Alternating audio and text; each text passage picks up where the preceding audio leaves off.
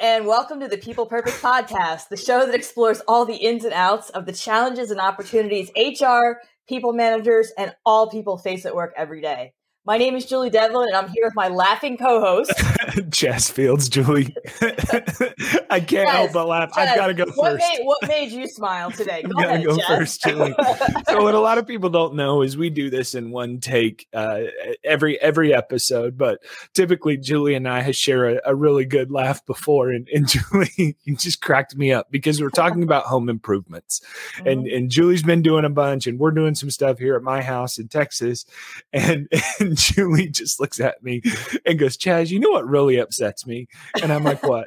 And she goes, I just spent a bunch of money on new gutters and I returned from vacation and I don't even see a difference. And I'm like, and you spent a bunch of money. It's so true. Like, welcome to home ownership. I know, but here's the thing. I got back and I was like, I almost forgot that I even got new gutters installed because why would you even think about your gutters, right? You didn't change the color. You literally just got new gutters. No, I literally just got new gutters. So it was like a couple hours after I was home. I was like, oh yeah, I got new gutters installed while I was away. So I go outside and I look at the gutters and I had this visceral thought of like, wow, that's really a bummer. Like, they look the same, but obviously they're more functional. And yes, Chaz, I splurged and I got the leaf guard. Man. So, but I can't see that, right? I want to see the leaf guard, but I can't. I think I'm going to climb up to the roof later. I know what I'm going to get you for your birthday, Jules. Yeah. I have to get you a camera that you can stick up there and see the front of it. Oh man. Okay. Now you're getting bougie. So but I know, but I think to myself, Chaz, and this is giving folks a little bit of an insight into who we are. I'm like, well, what really should I expect? Should I expect my gutters to be bedazzled? Should I expect diamonds on my gutter? Right. It's like, what should I expect? They're functional. That's really what I'm looking for. The joys of home ownership. Yeah, compared to the ones I had before. So anyway. Julie, what made you smile aside from this? Well, I will say this to the audience. We know you're not here to hear about our home improvement That's right. Issues. So thank you for indulging us. But yeah. What made me smile, what made me smile, Chaz? My gutters made me smile because they are new and they are functional and I am happy to have them. Well, I'm so proud of you that you're proud of home improvements that you're doing, Jules. So, you know what? Here's the deal. We always say we're going to get better at these segues. I don't have a better segue other than we're going to talk about the business stat of the day. Yeah, but Chaz, what made you smile? Was it my story? Yeah, it was your story, 100%. I mean, clearly, if I'm laughing at this point. So, here's the deal. Business stat of the day. On the last business day of April, the job openings level and rate increased to a high of 9.3 million, according to the U.S. Bureau of Labor Statistics. And this was on June 8th. Now, we mentioned the April statistic in the past. It's raised a significant amount. And this is up 1 million jobs, Julie, 1 million from the month before. Yeah. So if you're listening now we're recording this a little bit early, but if you're listening to this now, we know that those numbers have changed. But Julie, because we're recording this a little early, what do you think your guess is on the future numbers? The future numbers. Mm-hmm. I think that when we see the next jobs report, I actually think that those numbers are going to increase. Ooh. I think we're going to see more than 9.3 million job openings on the next jobs report. Would you agree? I think they're going to decrease. You do? Yeah, I do. Or it's going to be really, really close to the same. So we've got a lot of businesses, trying to play catch up. Right. We've got a lot of businesses that are trying to get jobs filled so they can play catch up and generate some revenue.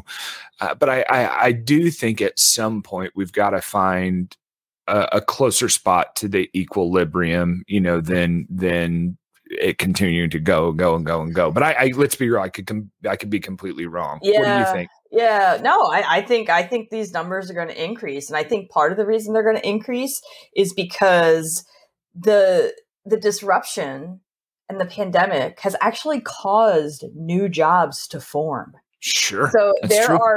so there are more jobs available, and there are just less people to fill those jobs. So, Yeah. but I'll tell you what might be fun. In a future episode, we can kind of make a bet here. I say they're going to increase. You say they're going to decrease. So, we can do a friendly wager for lunch or dinner next time that we're together in person. Let's do it for August. We'll All plan right. it for August. So Julie, I guess, like, what does it all mean? How did we get here? We know the pandemic was part of it. Where do we go? Yeah, the pandemic was definitely part of it. Right. How did we get here? Well, I think the way that we got here is probably something that most HR and business professionals know, which is, a lot of companies shut down. A lot of companies furloughed people. They laid people off. They did reductions in force, So the question is, okay, now that we are opened up again, how do we move forward? And I think that we're going to have a talk around this today. Yeah, it's companies are now trying to operate like a successful startup where it's just ramping back up. We go away from massive layoffs when companies open up quickly, or the companies that continued to stay open. It was a mad rush to get product or service out the door, right? And we talked about this before, but those who lost their jobs, may have found different priorities or resurfaced. We talked about the Great Resignation in the bonus episode. So we're pushing towards faster business and new jobs. But again, I'm going to take the under or staying the same. Yeah. So, you mentioned those who lost their jobs or switched careers might have found different priorities during this time. And I'll just say, I write for the SHRM blog, and I recently did a blog regarding this, and what I talked about in this was the concept of time. We talk about flexible work, we talk about work-life negotiation, work-life balance, but do we talk about what time really means to employees? So I think that during this time, there have been shifts in our society. There have been shifts in our culture. There have been individual shifts in folks. And I think that what they might have prioritized prior to March 2020 may no longer be a priority. So I think this is definitely something that we need to think about. And, I think this is a pretty good, we'll do our little, this is our segue because we're bad at doing that. All of these job openings. Well, Chaz, it means that we have to hire some people, right? Yeah, it does, because I need to win this bet and get to that equilibrium point, right? But that leads us to the great starting point for today's topic. Let's talk about recruitment. Okay, this is huge right now. And something, I'm going to claim this publicly. I claimed it on several other talks that I've done elsewhere, but it's the nuclear war on talent. And like, oh man, well, we heard the war on talent. No, I think, because of the numbers and what we're experiencing, it's now the nuclear war, because I really couldn't think of anything worse than, nuclear. So that's what I'm claiming. Is it's now the nuclear war on talent. So what are recruiters going to do? You can have that. I just trademarked it to you. And Thank you. We could do a whole podcast series on this one topic alone, but I think we're going to discuss some ins and outs of recruiting and re-recruiting in the face of the disruptive aftermath that we've all been through. And there's a lot to uncover. Of course, we're not going to be able to get to it all, and that's not our intent, but hopefully what we'll do is talk about some things where you'll find some practical tips to help you out, since odds are, I would venture to guess that if you're at a company working, that your business has some job openings right now. So, Chaz, let me ask you this regarding recruitment. How have your recruitment experiences been over the years? Does anything stand out to you as being memorable, or maybe something you want to forget about? Yeah. So that's a really good question. And I know that there are a lot of people that have felt this way in the past, but I'm not going to disparage any company or any of my previous employers, because this is not directed at any of them. But what's interesting is I remember stepping out of college. Okay. Now, I'm not going to age myself, but it was a very, very difficult time to get a job. And what we were sold, quote unquote, sold in high school is if you get a college degree, you're going to get a job. But then 2008 happened, and I mean, you get it. Well, I just said I wasn't going to date myself, and I just did, right? So what was really, really frustrating about that whole process was the lack of communication back to me when I was applying for jobs. I mean, literally just trying to apply for a job that was in my requirements. It didn't matter what the position was. I did have some categories on where I would like to start and move to, so it wasn't me just casting an oversized net. I was casting a wide net, but it wasn't anything gargantuan, right? So, I could have limited myself there. But what was more frustrating than anything is, you would follow up week 2 later, and then all of a sudden you get an email a month and a half later, or there was a company that sent me one a year after I applied for the job. I'm not kidding. It was a year. And I was just like, okay, at that point I had already found a job. Right. So yeah, that's a bad look though. And what that does is it makes you remember that company for all the wrong reasons. Yeah. And you know what? What's crazy is it's a great company to work for, but it I don't know if it got hung up or if somebody just didn't send it, if there was a transition in the recruiter, whatever that looks like. Right. But, I personally, just as a side note, it was extremely frustrating. There was no follow-up. There was no guidance.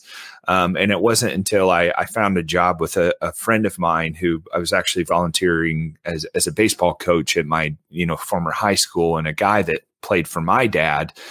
His son was playing for me, and then he offered me a job. It was a crazy story, but he hired me as an outlier. So, go beyond the requirements, go beyond the job description. I'm a huge fan of hiring outliers. I've got several success stories from others that we've coached on hiring outliers and what to look for. But Julie, a year to get an email or follow up, like, come on. Yeah, no, that's actually just really embarrassing. So, yeah. And I think really important as we talk about recruitment in today's day and age. That's great. So let's dive in. HR and recruiter view. Okay. Topic 1, it's automation and visibility. Okay. Yeah, let's talk about that. So recruiters, this is a little bit different for you. So often you kind of just get told, hey, fill the position. Right. Unless you're looking for like a high-end manager or executive level position, from people that we've talked to, it's get the role filled. So how do we address that? Right. Like, how do we just get the role filled, or how do we find better talent? So the first piece of this is going to be automation and visibility. We often share requisitions, but we don't know where they're being posted or being stored. So, the cool part about this is we're going to tell you to have a high list, or have a list of those high turnover positions, and keep a requisition open with the general job requirements, right? Yep. I think what's more important to this, Julie, is too often we get stuck on the internal promotion path. So if there is an open requisition, I know you have a great story about this, but if there's an open requisition, obviously we want to look internally, but it doesn't always mean that that's the person you should put in the job. Julie, tell me. Right. We've heard too, let's say you have a managerial position open, and you have great lower level employees. A lot of times employers think, well, this person's an awesome employee at this position, so of course they're going to excel and shine in a higher position. But where I think sometimes as HR and business professionals fail is we don't provide those folks the tools and the training that they need in order to succeed in those higher level positions. We sort of assume, and we take it's almost like taking an easy way out. And somebody who sort of knows the ins and outs of the company, so of course they're going to excel.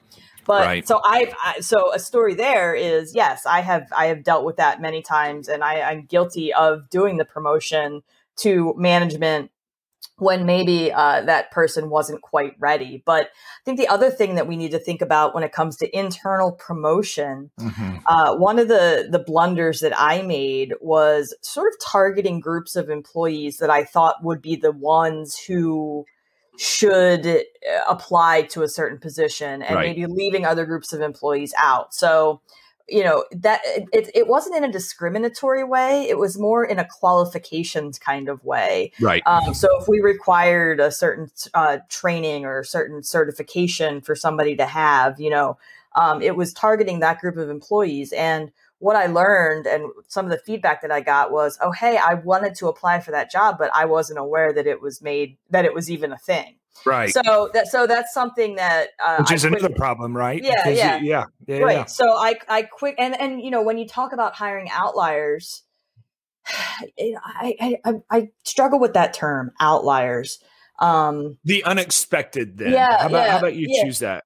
Something but that doesn't always fit all the requirements or every aspect of the description. I'll give you an example. My wife was a math teacher and got hired as an implementation consultant, something completely different. But the job she was doing was a lot of calculations, right? And ultimately that played in her favor. And now she's moved up in the world of what she does. And I just, it's a prime example of someone took a look and like, man, you're a math teacher. You want to come work for a tech company? That's pretty cool. Yeah, I could have used her help in college. I was really, really bad in math. Me too. Yeah. Me too. But I think just when we're internally promoting positions and promoting folks from inside, we need to really make sure that we're using care in doing so. Which really leads us to another point, which is how often, and you can ask yourselves, to those of you listening, if you do recruiting or you work alongside recruiters or folks who are hiring managers, how often do you evaluate the hiring practices that you have? Like, for example, applying for a position or applying for a job on your own system. As a quote unquote new hire, right? Just to be clear. Okay. Yeah. Like how often do folks go in and pretend like they're applying? I'm not saying this is something that you have to do every day or every month even. But we have to make sure that we are looking at all of the different avenues that we're using to recruit and seeing whether or not it's easy for folks to provide the information. Would you agree? Right. Yeah, you think about it, timing, going back to some of the points that we've made with time in a prior episode, what is time and how is it important to your employees, right? I think about mobile. I think about the one-click application. I think about LinkedIn Apply, where I can use my profile. What about the information recruiters are requesting? Is there duplicate info? Go ahead. That information thing, sorry to interrupt, but that information thing is super important, right? Because how much information do you really need? Ask yourself that. And you should really be capturing the most minimal information in order to make a decision as to whether or not you can move forward with a candidate for a job that you're looking to fill. Yeah, it's how much info do I really need to know if it's a qualified candidate, right? Right. And of course, with that, don't make your interviews 9 rounds. I mean, use the interview for an appropriate amount of time. But to your point, Julie, if I'm applying for a job, me personally, if I go and apply for a job and it takes me longer, and I'm being generous, 15 minutes. For some, that's a long time, right? Especially when the one click is available now. I mean, that's wild to me, right? We live in a culture where we need instant gratification. Right. We need things quickly. We want to have decisions quickly.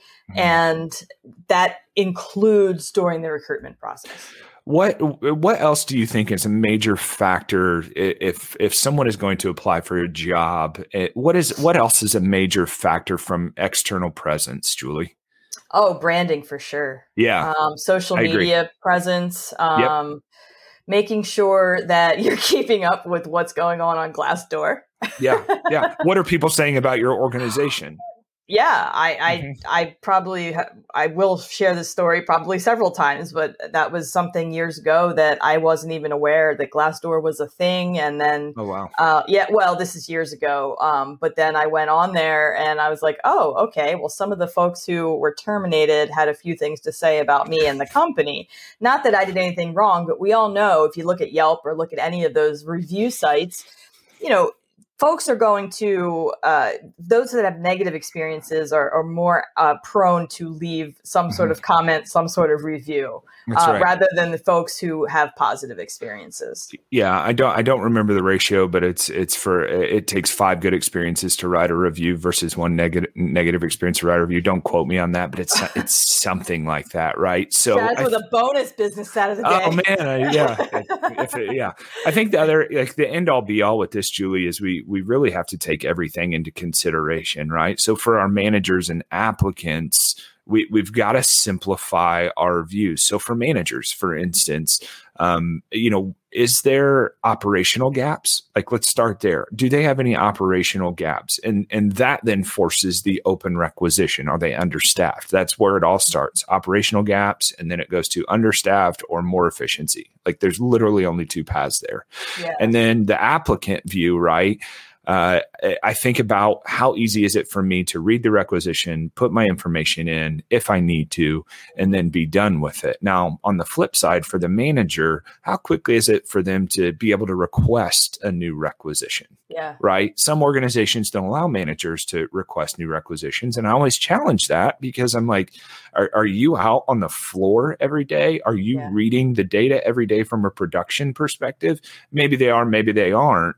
But managers know when their teams are on the verge of burnout or really struggling or production is down.